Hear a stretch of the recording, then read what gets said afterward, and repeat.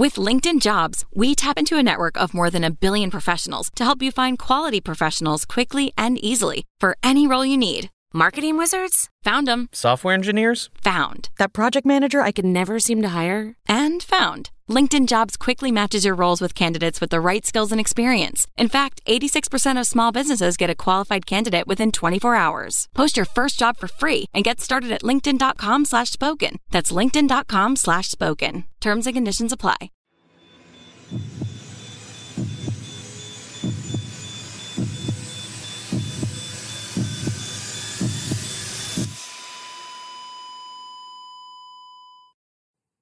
Our episodes deal with serious and often distressing incidents. If you feel at any time you need support, please contact your local crisis centre. For suggested phone numbers for confidential support, please see the show notes for this episode on your app or on our website. Although Alcatraz prison had since been repaired to a workable condition, the battle scars of Bernie Coy's 1946 violent failed escape remained visible throughout the cell house. Areas of the floor were chipped, cracked, and faded black from where grenades had detonated. In response to the Battle of Alcatraz that resulted in the deaths of 2 correctional officers, the imposing prison tightened its grip on the inmates. The stricter control was used to readjust the kinds of rebellious attitudes and behaviours that led to the siege in the first place, and aimed to crush all thoughts of escape. Minor infractions seen as disrespectful or agitating were met with harsh punishment. Rumours spread amongst inmates that guard tower snipers had been ordered to shoot to kill anyone trying to break out. In the 10 years following the Battle of Alcatraz, no inmates attempted an escape. It seemed the temptation had been overtaken by fear of death. However, the thought never left the minds of battered inmates who resented Alcatraz and sought freedom. As days dragged on and felt like eternity, inmates found solace in passing the time by dreaming up elaborate escape plans and thinking of ways to get out of Alcatraz once and for all. Every morning at 6:30 a.m, inmates woke to the piercing sound of the morning whistle. They rose, made their beds, cleaned up their cells, and washed themselves in preparation for breakfast. At 7:15 a.m, a second whistle blew, signalling the start of the count. Inmates stood at the bars of their cell while a passing guard took a head count. It was no different on the morning of June 12, 1962. Inmates leaned against the bars as guards walked past counting. Oddly, the guards realised they were missing 3. Thinking they must have miscalculated, they walked back along the corridors and recounted. But they got the same result. 3 were missing. Logical explanations were considered first. Maybe the 3 inmates were still in a deep sleep and failed to hear the morning whistle. Maybe they were unwell in bed and needed medical attention. Guards quickly paced by the cells to determine who wasn't upstanding. In cell 158, an inmate was curled up in bed still asleep. Reaching into the cell, a guard patted the pillow next to the inmate's head in an attempt to wake him up. But the inmate didn't stir. The guard then tapped the inmate's head. Still no response. The guard yelled out, "We either have a dead man or a dummy in the cell block. I can't wake him up." Other guards walked over to the cell to investigate. One yelled at the inmate to get up. Still no response.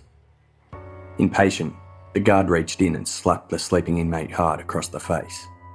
Horrified guards leapt back when the inmate's decapitated head rolled straight off the pillow and onto the floor. "It's a dummy," a guard called out. They pulled the blankets off the cot and exposed bunched up clothing that had been tucked underneath to give the illusion of a sleeping body. A small square hole just wide enough to squeeze through was found dug into the back wall of the cell. Guards rushed frantically around the cell house. They discovered 2 more cells with dummies in the beds and holes dug out of the back walls. The 3 inmates belonging to each of the cells were missing.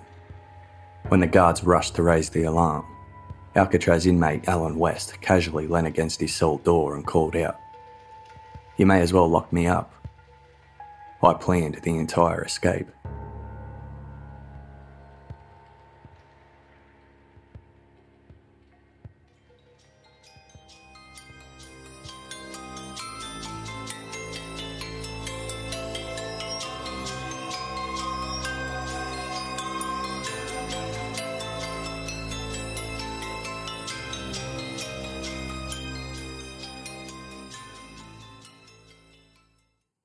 Serving 10 years for transporting stolen vehicles across state lines, 33-year-old Alan West was relocated to Alcatraz in 1957 after a failed escape attempt at his previous state penitentiary in Florida. Alcatraz inmate AZ1130, West quickly earned a reputation as an aggressive tough guy who always got in trouble with other inmates. After a punishing stint in D Block, the prison's treatment unit for troublemakers featuring solitary and isolation cells, West emerged with a strong desire to escape Alcatraz, but had yet to come up with a plan on how to do so. The main cell house of Alcatraz prison consisted of 4 large cell blocks, A, B, C and D blocks. D block was the only one closed off from the main cell house. The cells in A block were mostly used for storage, except when certain prisoners needed to be separated from other inmates, but were not being punished. The lines of cells in B and C blocks housed the majority of the general prison population. Each cell block was 3 stories high with rows of cells on each level. Every moment of the day, guards patrolled the ground floor corridors between cell blocks, as well as the balconies of each of the higher levels. On the top of each cell block was an attic-like space directly under the prison ceiling. This narrow space was surrounded at its edges by bars and was in full view of guards patrolling the galleries. It was an open space filled with pipes and vents that was rarely visited. As such, it had been neglected and become very dirty and dusty, and the ceiling paint had faded. So after his punishment in D block, Alan West was assigned to go up to the top of the cell blocks to clean up and to repaint the ceiling of the main cell house. Whilst up there, he caught sight of something intriguing. There were multiple wide ventilation shafts in the ceiling that led out onto the prison roof. Most had been filled in with concrete long ago, making them completely inaccessible. However, West noticed one ventilation shaft had not yet been filled in, but there were several steel bars inside the duct crisscrossing over each other. They were strong and would be near impossible to cut through with meagre makeshift prison tools. It seemed the ventilation shaft was a false hope. But then, West noticed the edges of the vent had been screwed into the concrete ceiling. He started to believe with the right tools, he might be able to unscrew and remove the entire vent structure and pull the whole thing out in one piece. That would save him from having to cut through the bars inside. The exposed tunnel would lead him straight onto the prison roof and onwards to freedom. West couldn't investigate the vent properly though, as the top of the cell block could be seen by guards patrolling the nearby gun gallery. If they caught sight of him eyeing the vent, they'd probably fill it with concrete immediately as a precaution. There was no way he could work on unscrewing the massive vent out of the roof whilst up there without being noticed. Even if he worked on it slowly over time, tinkering with the vent whenever he wasn't being watched, a stray guard could notice the tampering damage and have the vent filled. As promising as it looked, it was too high a risk to do anything about it, and West had to let it go. It tortured him that he had found a potential exit, but he couldn't take advantage of it.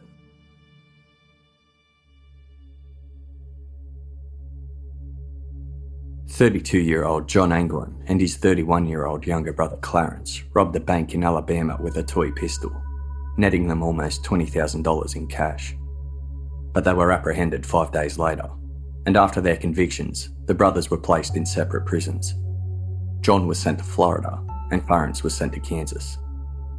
It was while serving time in Florida that John Anglin met Alan West, before West was shipped off to Alcatraz after his botched escape attempt. After West was moved to Alcatraz, John Anglin was transferred as well. He was sent to Kansas, where he was reunited with his brother Clarence. John got a job in the prison's bakery in Kansas. When a guard spotted him straining to push a trolley carrying 2 supposedly empty bread boxes into the prison elevator, the guard ordered him to stop and open the lid. Hidden inside was John's brother Clarence, attempting to escape. The failed bread box breakout rewarded the siblings a ticket each to Alcatraz, their transfer record stating the move was to ensure safer custody. John Anglin arrived first in October 1960, becoming Alcatraz inmate AZ1476. Clarence arrived soon after, in January 1961, as Alcatraz inmate AZ1485. The Anglin brothers arrived to the fearsome Alcatraz prison without the kind of dangerous reputation that preceded their cellmates. They were nobodies, who had no connection to any well-known crime circles. They didn't have a hardcore, violent criminal history to boast about. The big crime that put them behind bars was considered soft.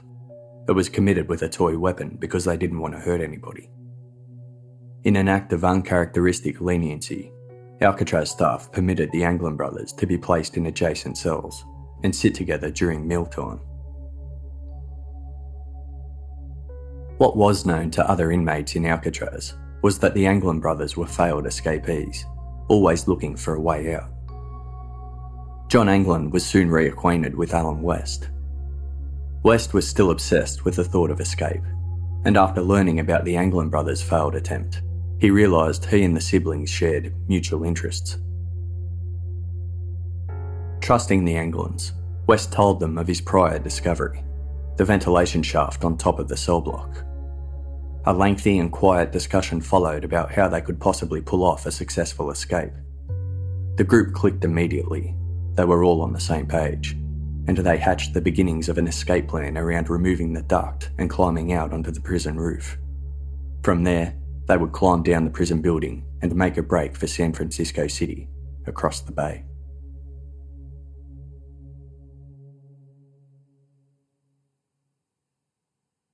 Alcatraz inmate AZ-1441, 35-year-old bank robber Frank Morris, had been in and out of trouble with the law since he was 13 years old.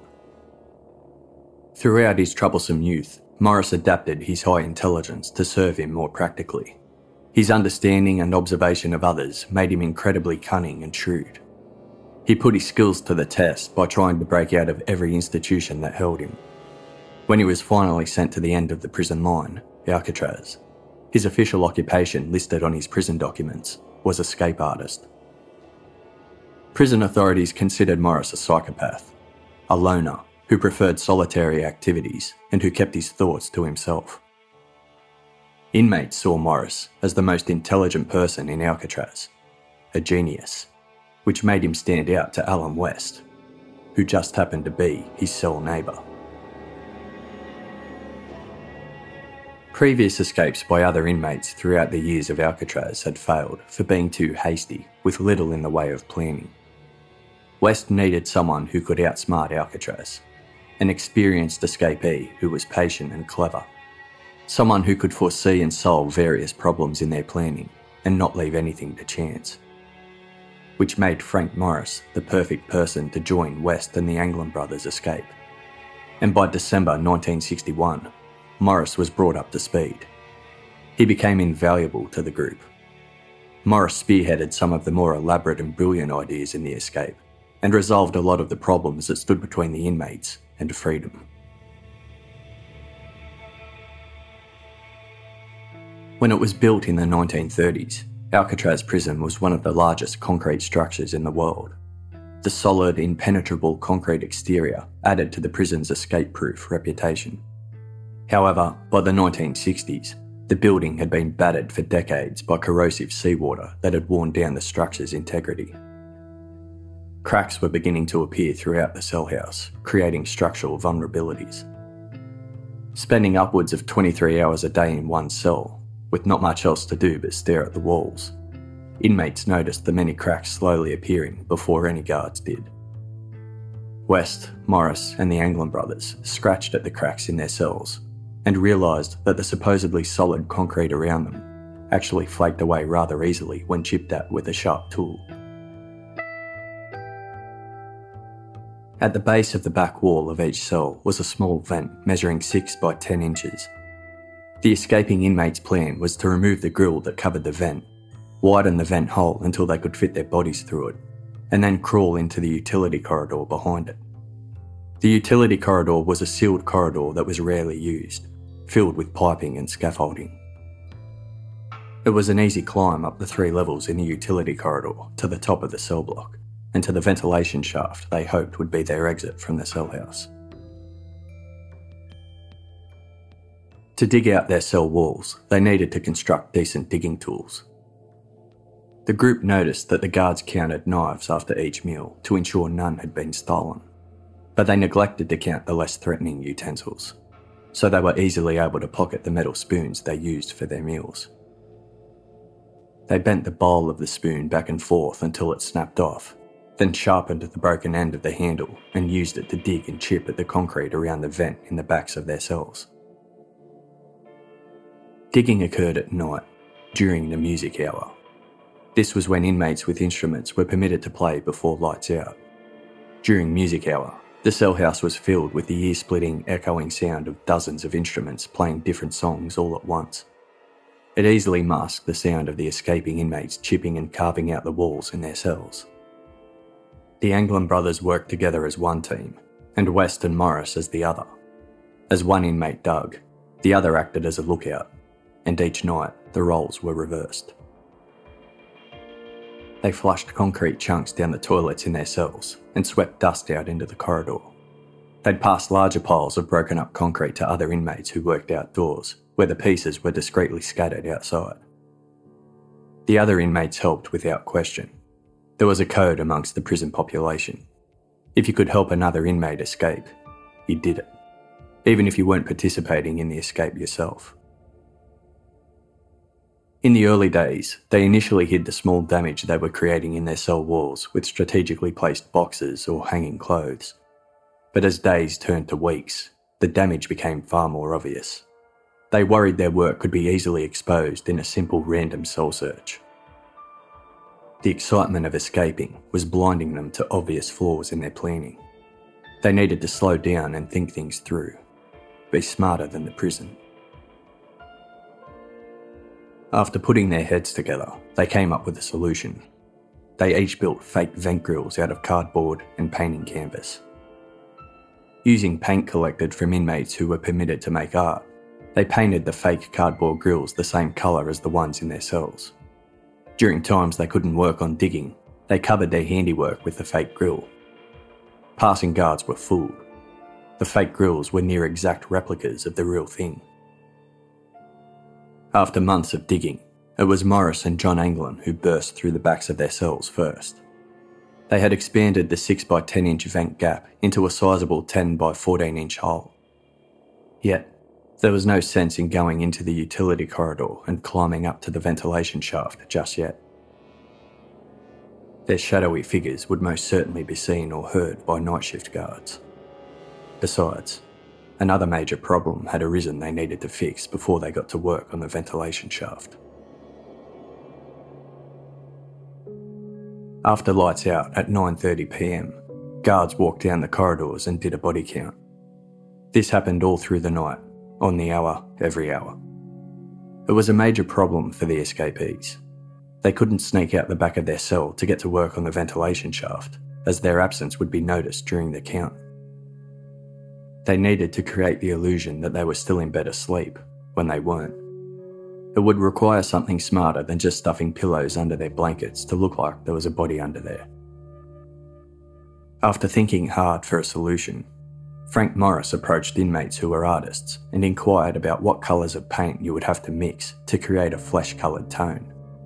Then, using paper mache around a wire frame, a mixture of concrete and plaster dust, sticky toothpaste and soap mixed into the consistency of clay, and the flesh-coloured paint, Morris and the group managed to create dummy heads that were amazingly detailed and lifelike, good enough to trick a passing guard looking into a dark cell during nightly counts.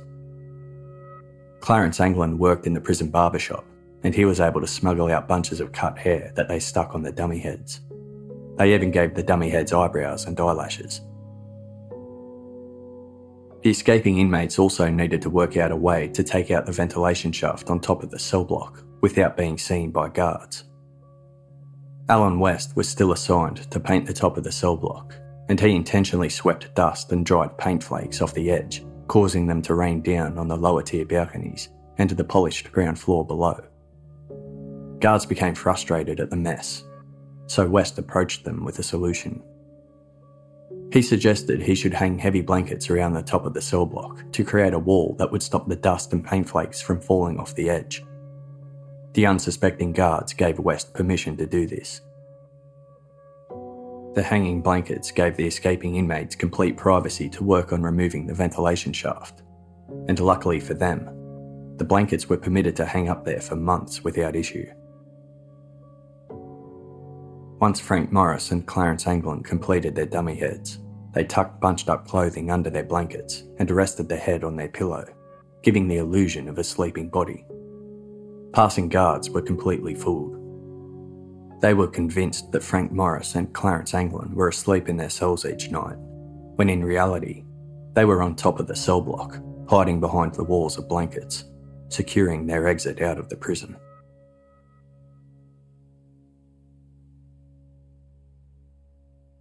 During their childhood growing up in the Florida swamps, the Anglin brothers visited local swimming holes and built makeshift boats and rafts out of any material they could find.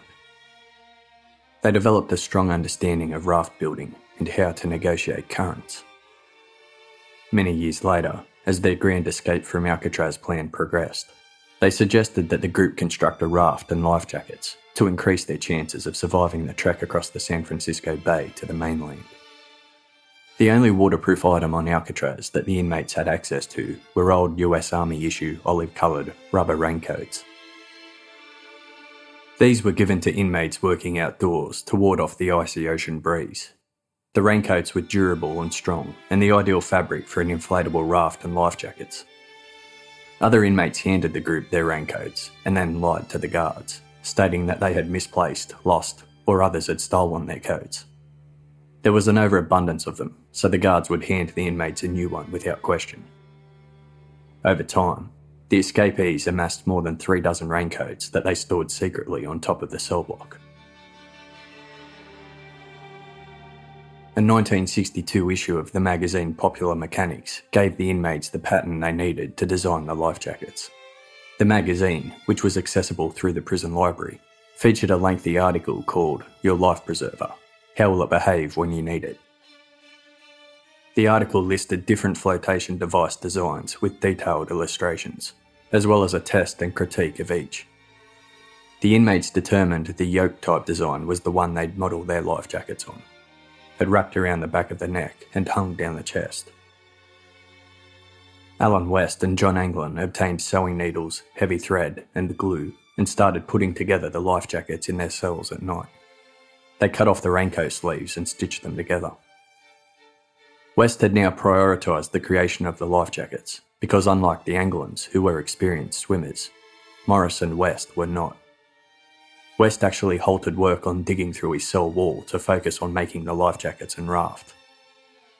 He had already made a sizable cavity in his rear wall and had placed the fake grill in front, but there was still at least 2 more inches of concrete between his cell and the utility corridor behind. West planned to kick through the remaining concrete on the night of the escape, instead of wasting valuable time continuing to dig it all out prior. There were more pressing jobs to do. Each of the other men had already broken through the backs of their cells into the utility corridor, so they were ready to squeeze out the moment lights went out on the night of the escape. By May 1962, the inmates began making a 6 by 14 foot raft that would carry them across the bay to the San Francisco mainland. The raft was stitched together using 32 sets of raincoat sleeves to form a long inflatable tube that would frame the base of the raft. The base itself was made out of the backs of the raincoats. Over several weeks, they constructed the raft in small pieces, which were then taken to the top of the cell block and assembled into the larger structure. All they needed to do now was work out how to pump up the raft and life jackets. Frank Morris had that covered.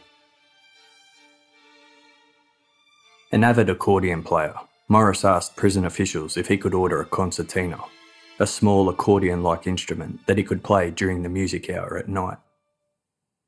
The request was granted, and when Morris obtained the instrument, he removed the keys and cleverly redesigned the pouch to use as an air pumping mechanism. Then finally, after months of work, Clarence Anglin and Frank Morris were able to remove the ventilation shaft, securing their means of escape. They clipped it back into the ceiling with clamps and fake screw heads, making it easy to take down when it was time to go.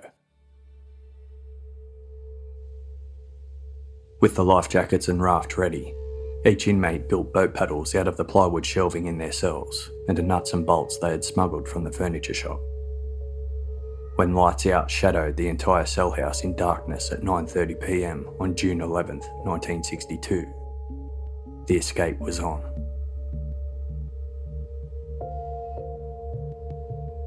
Frank Morris and the Anglin brothers tucked their dummies into bed, removed the fake grill at the back of their cells, and squeezed into the utility corridor.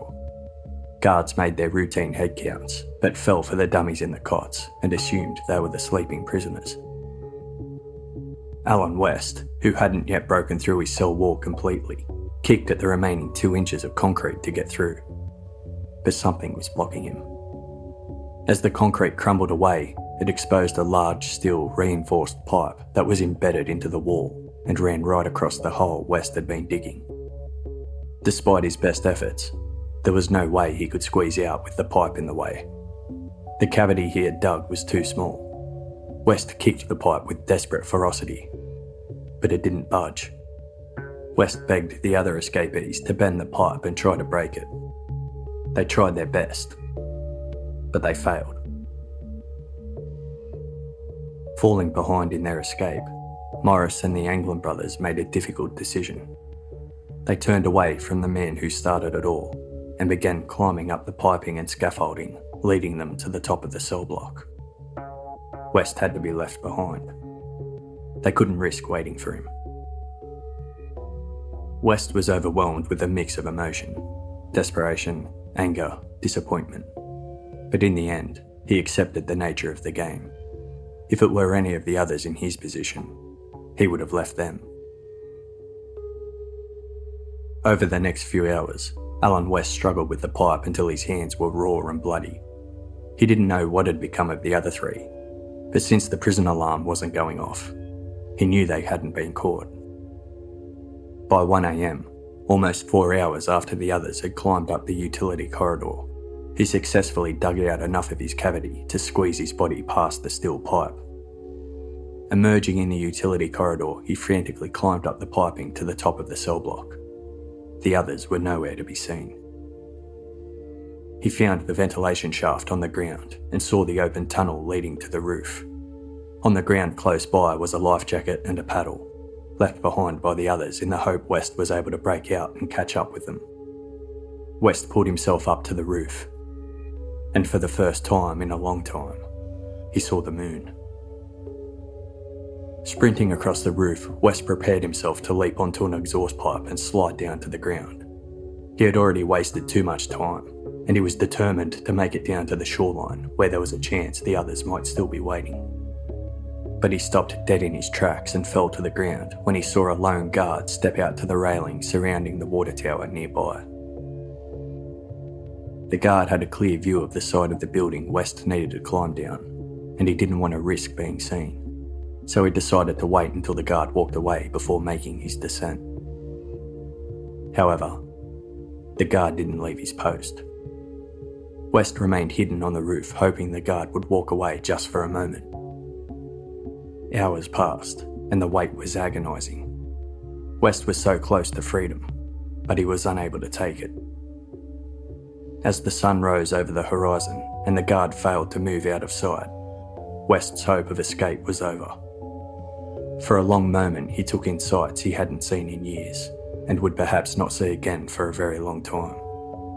The rising sun, seagulls soaring overhead, the lapping waves of the bay, the striking Golden Gate Bridge in the distance. As the morning fog swirled away from Alcatraz Island, West knew he would soon be spotted. He couldn't see Morris or the Anglin brothers sailing away. He had no idea if they had made it or how far they'd gotten. But the alarm hadn't gone off, so he was certain they must have escaped.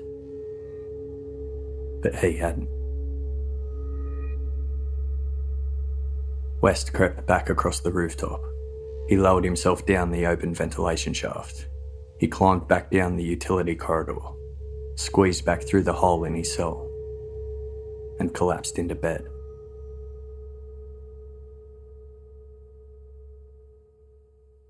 By 7:30 a.m. the following morning, June 12, 1962, one of the largest manhunts in the history of the United States began. Frank Morris and John and Clarence Anglin were discovered missing. guards quickly followed the route the escapees took from their cells to the utility corridor up to the top of the cell block through the ventilation shaft, then out onto the prison roof. They determined the 3 escapees must have climbed down the north end of the building, as the fence below showed signs that had been climbed. The coiling barbed wire on top was crushed down from where they would have swung themselves over. They could see the stamped down grass the 3 men would have caused when rushing down the embankment to the shoreline. But from the beach onwards, the trail went cold. Prison officials with bloodhounds canvassed the entire island in case they didn't make it off and were hiding out. The shoreline, rocks and caves around the edges of Alcatraz were checked, as was every single building, even those that were locked and otherwise inaccessible. The possibility the escapees made it off the island seemed more and more likely, as every single possible hiding location was checked and rechecked, but no trace of them was found. Alan West was immediately pulled in for questioning. Surprisingly, he declined counsel and was willing to talk. He revealed in great detail how he had discovered the concrete-free ventilation shaft on the cell block roof during his routine painting assignment, how he'd brought the Anglin brothers and Frank Morris in on his escape plan, how they dug through their cells, constructed dummy heads, life jackets and the raft. He took responsibility for everything and claimed to have masterminded the entire breakout. But prison officials were sceptical. Some elements of the plan seemed far too clever for someone like Alan West to conceive. It was widely accepted that despite what West claimed, it was far more likely that renowned escape artist Frank Morris masterminded the breakout. Alan West claimed their plan was to paddle the raft to Angel Island. Angel Island was a large island covered in greenery that was once the location of an immigration station. It was 2.5 miles north of Alcatraz Island. After a short rest, West explained their plan was to sail to the mainland, landing in Marin County in the northern part of San Francisco. They would then commit burglaries to obtain guns, clothes and cars, and after that, the group would go their separate ways. Investigators were fully aware that despite Alan West's openness to talk, his words couldn't be trusted. West was clearly loyal to the escapees and invested in their success. He was not the type of inmate that would graciously hand over valuable information to the screws.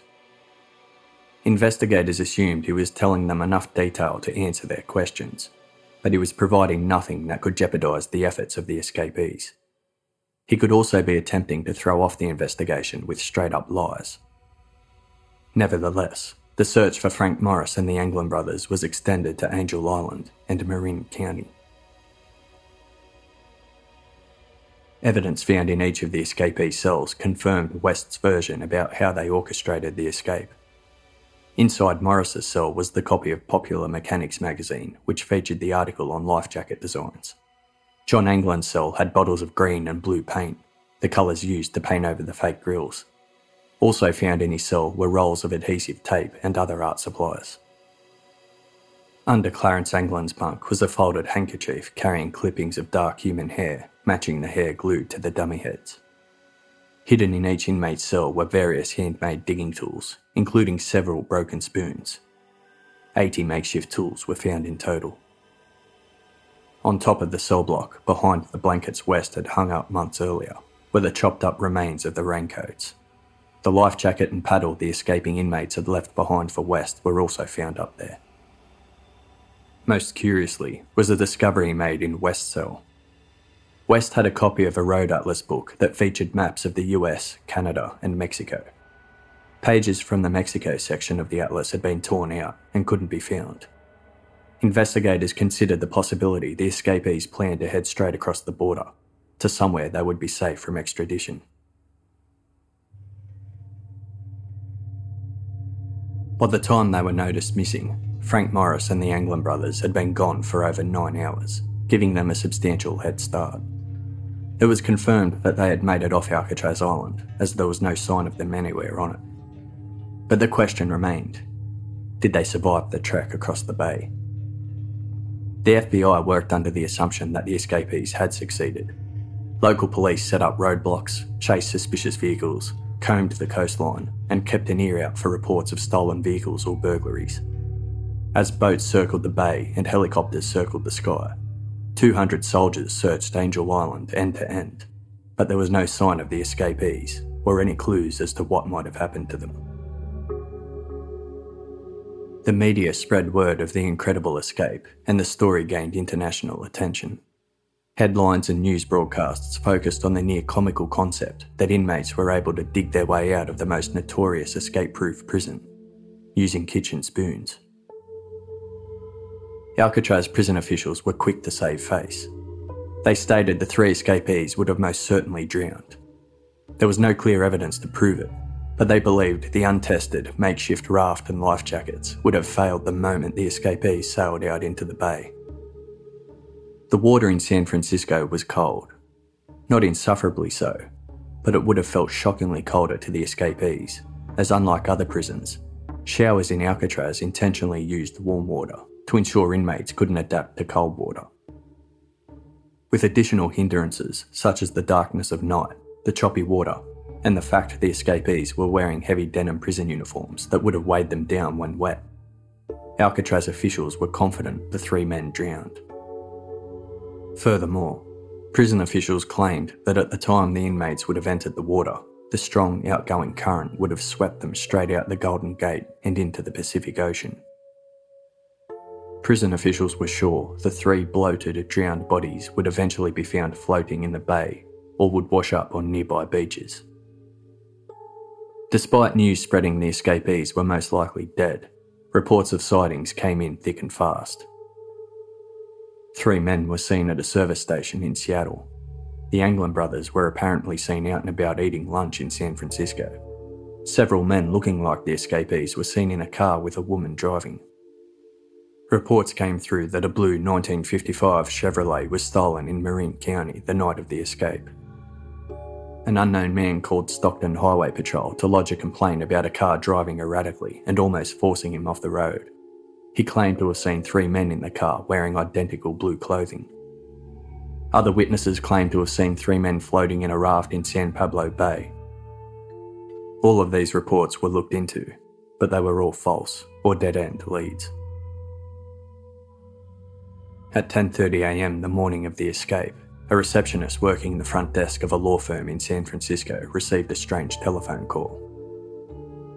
The man on the other end introduced himself in a low, serious voice as John Anglin. At this stage, the receptionist hadn't heard about the Alcatraz escape, so the name was unfamiliar to her. The caller asked to speak to a lawyer who worked in the office. When questioned about his identity, the caller said gruffly, "Read the newspapers," then hung up. When the FBI were informed of the call, they bugged the law office phone in case the caller rang back.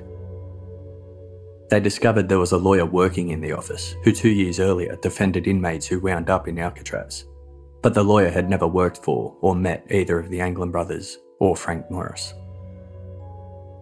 If it really was John Anglin calling, it was possible he may have gotten the lawyer's details off a fellow inmate prior to escaping Alcatraz.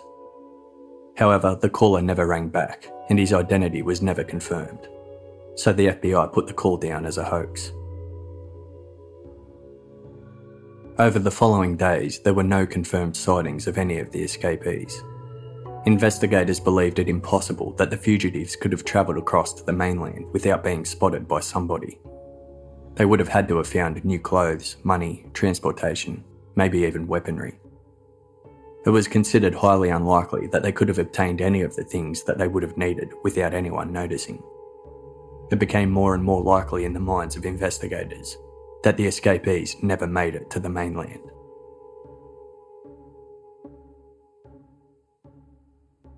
At 10:15 p.m. on the night of June 14th, 3 nights after the escape, a Coast Guard boat slowly cruised off the shore of Angel Island, scanning the dark water with a searchlight. The beam of light captured something floating across the surface of the water. It was a homemade oar made out of blue and green plywood. The paddle was compared to the one left behind for Alan West, and they were a match. This confirmed with certainty that the inmates made it into the water. But did they survive? The following day, a US Army boat skimmed across the bay, checking and removing piles of floating rubbish. About a mile north of Alcatraz Island, they netted a small package made out of green rubbery material. Wrapped inside was a sealed plastic wallet. The wallet held scraps of paper with lists of names, addresses, and contact numbers of various people. Amongst the paper were approximately 80 family photographs. Most compelling was a receipt for $10 featuring the name Clarence Anglin. The rubber packaging that carried the wallet was confirmed to be made from raincoats worn by Alcatraz inmates. The FBI were also able to confirm the photographs found inside the wallet featured mostly members of the Anglin family. This suggested that one of the Anglin brothers made the package prior to their escape and had it on them when they entered the bay. Some found it hard to believe the men would willingly discard such a personal and precious item. The photographs were sentimental, but the list of contacts on the outside was practical. They assumed the only way the inmates would have parted with the important package was if they dropped it as they were drowning. But others considered the package an ingenious ploy to throw off investigators. This wasn't some mad dash at freedom by opportunistic, uneducated criminals. This was a carefully orchestrated escape, masterminded by known genius Frank Morris. They believed the package was meticulously protected to ensure its contents wouldn't get damaged or sink to the bottom of the bay, because they wanted it to be found. It was meant to lead people to believe the escapees drowned. If the Anglin brothers considered the package so precious, they would have taken greater care to protect it by tying it to their bodies. Others believed there was a simpler explanation. Perhaps one of the Anglin brothers dropped it into the water accidentally and either didn't notice or was unable to retrieve it, and its discovery didn't prove any conclusions. The FBI investigated the names listed on the paper found in the floating package. Curiously, there was the name of the lawyer in San Francisco who received the call from a man claiming to be John Anglin the first morning of the escape. Other names on the paper included a man in Cleveland who knew a bank robber incarcerated in Alcatraz, but didn't know any of the three escapees. Another belonged to a man in Ohio who had been killed in a car accident a year earlier. He was a known lone wolf type who didn't associate with anybody and had never been heard mentioning the names Frank Morris, John Anglin, or Clarence Anglin. Another name on the list was a man from Ohio who knew the Anglin brothers when they were children, but he couldn't provide any more useful information to investigators. Other names belonged to people who had visited family members in Alcatraz, but they had never heard of the fugitives or seen them during their short visits, and were genuinely perplexed why their names were on the list. Most of the names belonged to direct family and friends of the Anglin brothers. The Anglin family were being closely watched by the FBI. They claimed to have no knowledge of the escape, and their claims were believable, given they lived in Florida and didn't have the money to visit the boys whilst they were in Alcatraz. The Anglin family assured investigators that they hadn't heard from John or Clarence and didn't know their whereabouts. Frank Morris was an orphan who was raised in institutions. He had no known living relatives. Thus, there was nobody the FBI could question regarding his disappearance.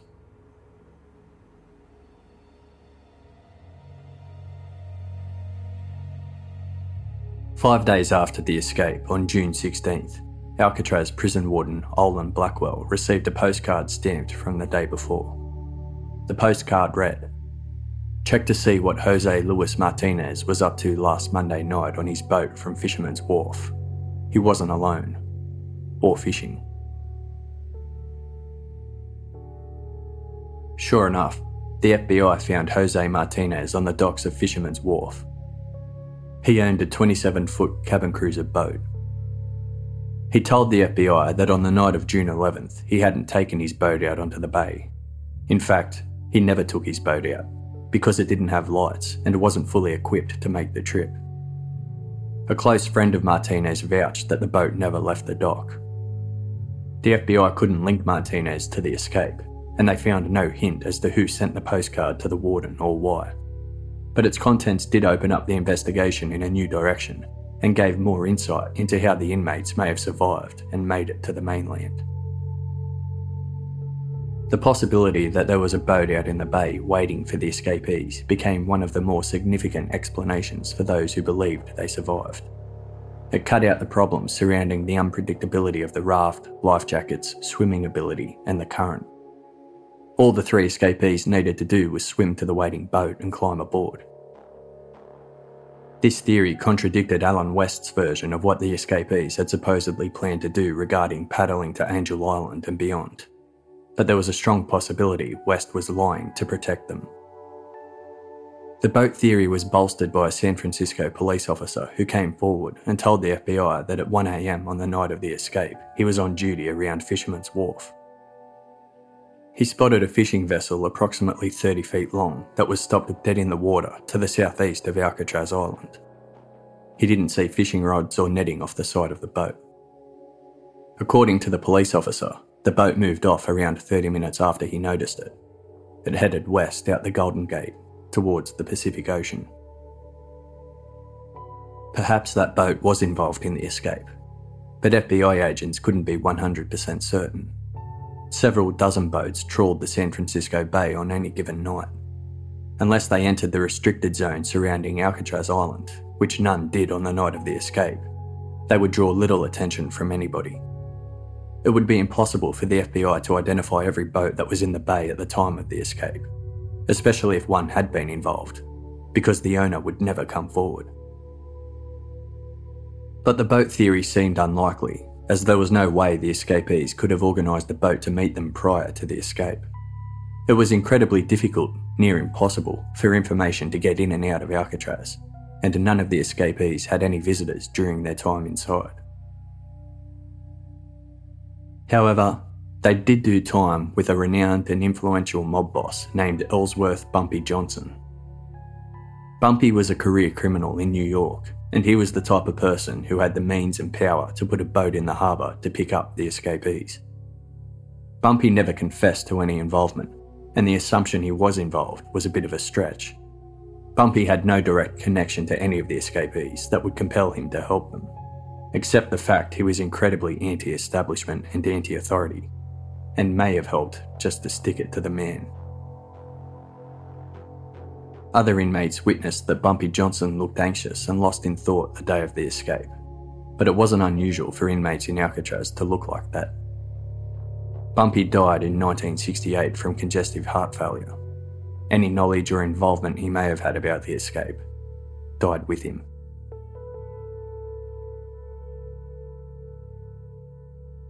As the search continued, debates between inmates inside Alcatraz took place. Some wanted to believe Morris and the Anglin brothers made it, as it gave them hope. Others gave them no chance, and were confident their bodies were resting at the bottom of the bay. The escape did change the atmosphere in the prison though. Suddenly, the fortress that stripped inmates of hope and humanity, that aimed to punish, not rehabilitate, no longer seemed so imposing and fearful. What followed was a renewed sense of hope amongst inmates who had lost it long ago. If Morris and the Anglin brothers can do it, so can I. Prison officials increased the frequency of random cell and body searches and constantly relocated inmates to different cells. But the prison's reputation had been tarnished, inside and out. Some inmates were interviewed by investigators, but it was clear there was a sense of loyal camaraderie amongst the prison population, and no one was going to sell out Morris or the Anglin brothers to authorities. Little bits of partially useful information were given though. Apparently the escapees had been learning Spanish prior to the breakout, which gave weight to the theory that they had planned to go south across the border. More specifically, some inmates overheard talk about going to Brazil, but it was hard for investigators to trust anything given by career criminals. 7 days after the escape, June 18th, Alcatraz prison warden Blackwell received another postcard. It was stamped 2 days earlier. In messy, uneven capital letters, the postcard read, "Ha ha, we made it." In the bottom right corner were the names Frank, John, and Clarence. Warden Blackwell handed the postcard to the FBI, but he believed it was just a hoax. The writing on the postcard didn't match handwriting samples of the escapees, but it was written in rushed capital letters, so it made it hard to compare. Divers with scuba gear probed the bottom of the bay, and authorities tracked floating debris, hoping to find a clue, but 10 days passed with no new discoveries. The suggestion made by some that the escapees could only have succeeded in such an elaborate breakout by bribing prison staff was considered unlikely by investigators. Neither Morris or the Anglin brothers were wealthy, nor were any of their close friends or relatives. They had no hidden stashes of loot from previous robberies, as all the money they had stolen had been recovered. The most embarrassing explanation seemed the most probable. The inmates outsmarted the prison.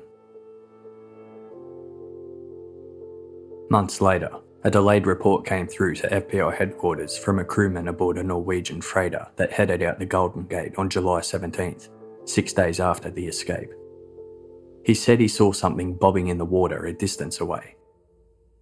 Using binoculars, he saw it was the body of a man floating face down in the water, wearing faded blue denim pants.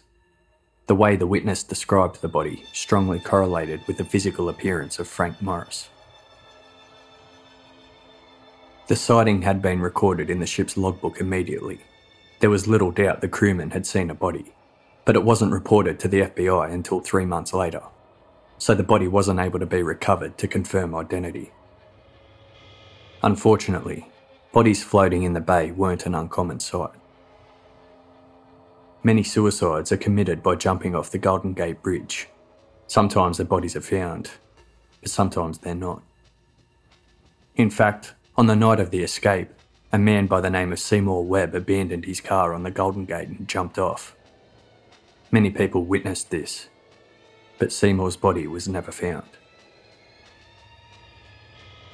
The fact the crewman gave a description of the body that correlated with the physical appearance of Frank Morris might not be reliable either. It was 3 months later when he was interviewed, and his description may have been influenced by knowledge of the escape and the inmates.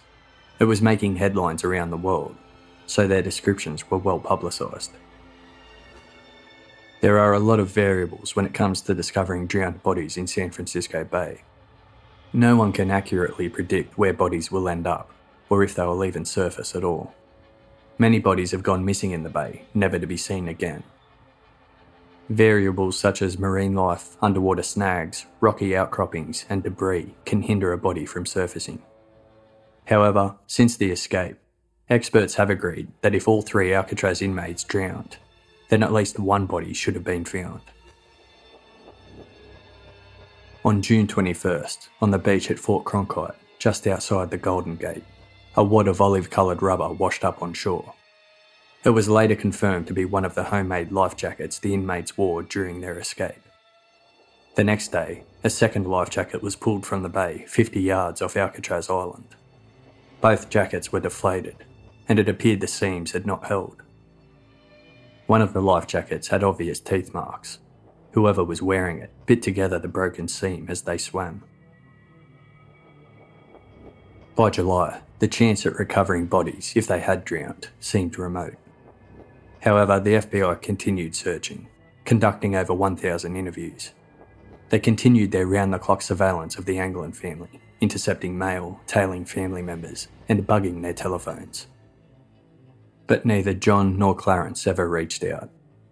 Either they were smart enough to go underground, keep a low profile, and make no contact, or they were dead. 3 months after the escape, September 13th, 1962, a fisherman a half-mile out from Alcatraz reeled in his line and brought up a barnacle-encrusted human skull with its lower jaw missing. Alcatraz prison officials boasted this was proof the escapees had drowned. But dental records showed that the skull didn't belong to any of the inmates. Further tests showed the skull belonged to someone much older than any of the escapees.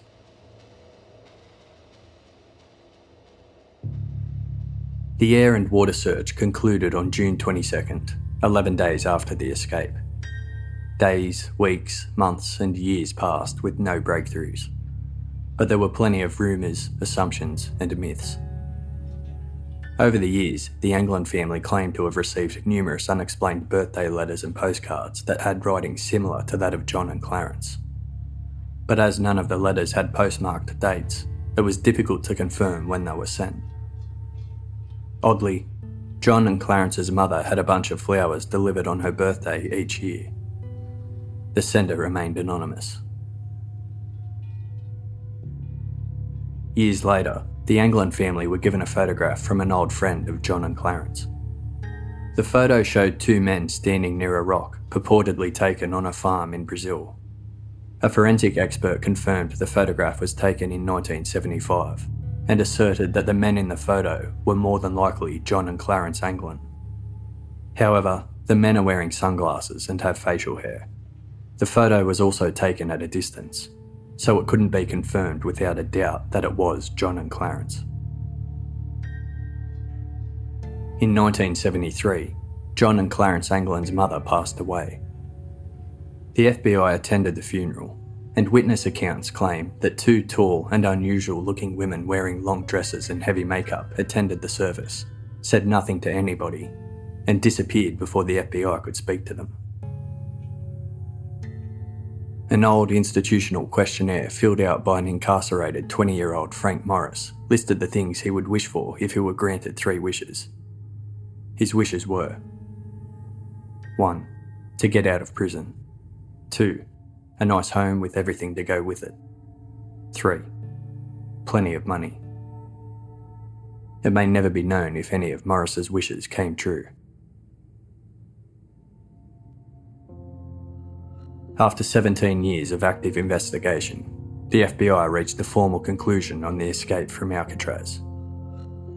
They determined, through limited evidence and expert opinion, that the likelihood the 3 inmates survived their escape was highly unlikely, and that no credible evidence in the US or overseas had emerged to suggest otherwise. The FBI officially ended their involvement in the investigation on December 31st, 1979, and handed the case to the United States Marshals Service, a federal government agency that specialises in searching for wanted individuals and prison escapees. Open to the possibility that the inmates were able to survive their well-thought-out escape, the Marshals continue to follow leads in every American state, as well as overseas. In 2010, after one promising tip, they exhumed an unmarked grave claimed to belong to one of the escapees, but no positive identification was made. For years since the disappearance, authorities have received thousands of leads, tips, and claims of sightings of the 3 men. The investigation went all the way to South America after a tipster informed authorities that they saw the Anglin brothers in a bar in Brazil. Investigators visited the bar and conducted multiple interviews, with no result. Many tests have been conducted under similar circumstances of the escape. Rafts made of raincoats have been sailed across the bay. Thousands of people have successfully swum the distance between Alcatraz Island and the San Francisco mainland in varying conditions. Studies of the bay's currents have been inconclusive. Results depend on the exact time the men set sail from Alcatraz Island, something that will never be known. Various witnesses claim to have met the men throughout the years, but without proof, these statements can't be verified. The escape triggered debate and discussions in Washington, D.C. between Congress and prison officials. Alcatraz was created to be a deterrent to 1930s public enemy gangster crime, but times had changed. Questions were asked if the prison had outlived its usefulness and become a dated relic of a time long ago. The prison was inspected, and it was concluded that to fix the structural damage, it would cost taxpayers millions of dollars. Plus, the cost of keeping an inmate in Alcatraz was upwards of $13 per day, compared to $5 per day at other state prisons. The interest in keeping Alcatraz prison open was fading. On December 17, 1962, 6 months after Morris and the Anglin brothers' escape, 2 other inmates broke out of Alcatraz. With only crude water wings made out of blown-up surgical gloves stuffed up the sleeves of their shirts, the inmates dived into the bay and started swimming. One inmate was found clinging to a rock outcropping 100 feet west of Alcatraz and recaptured.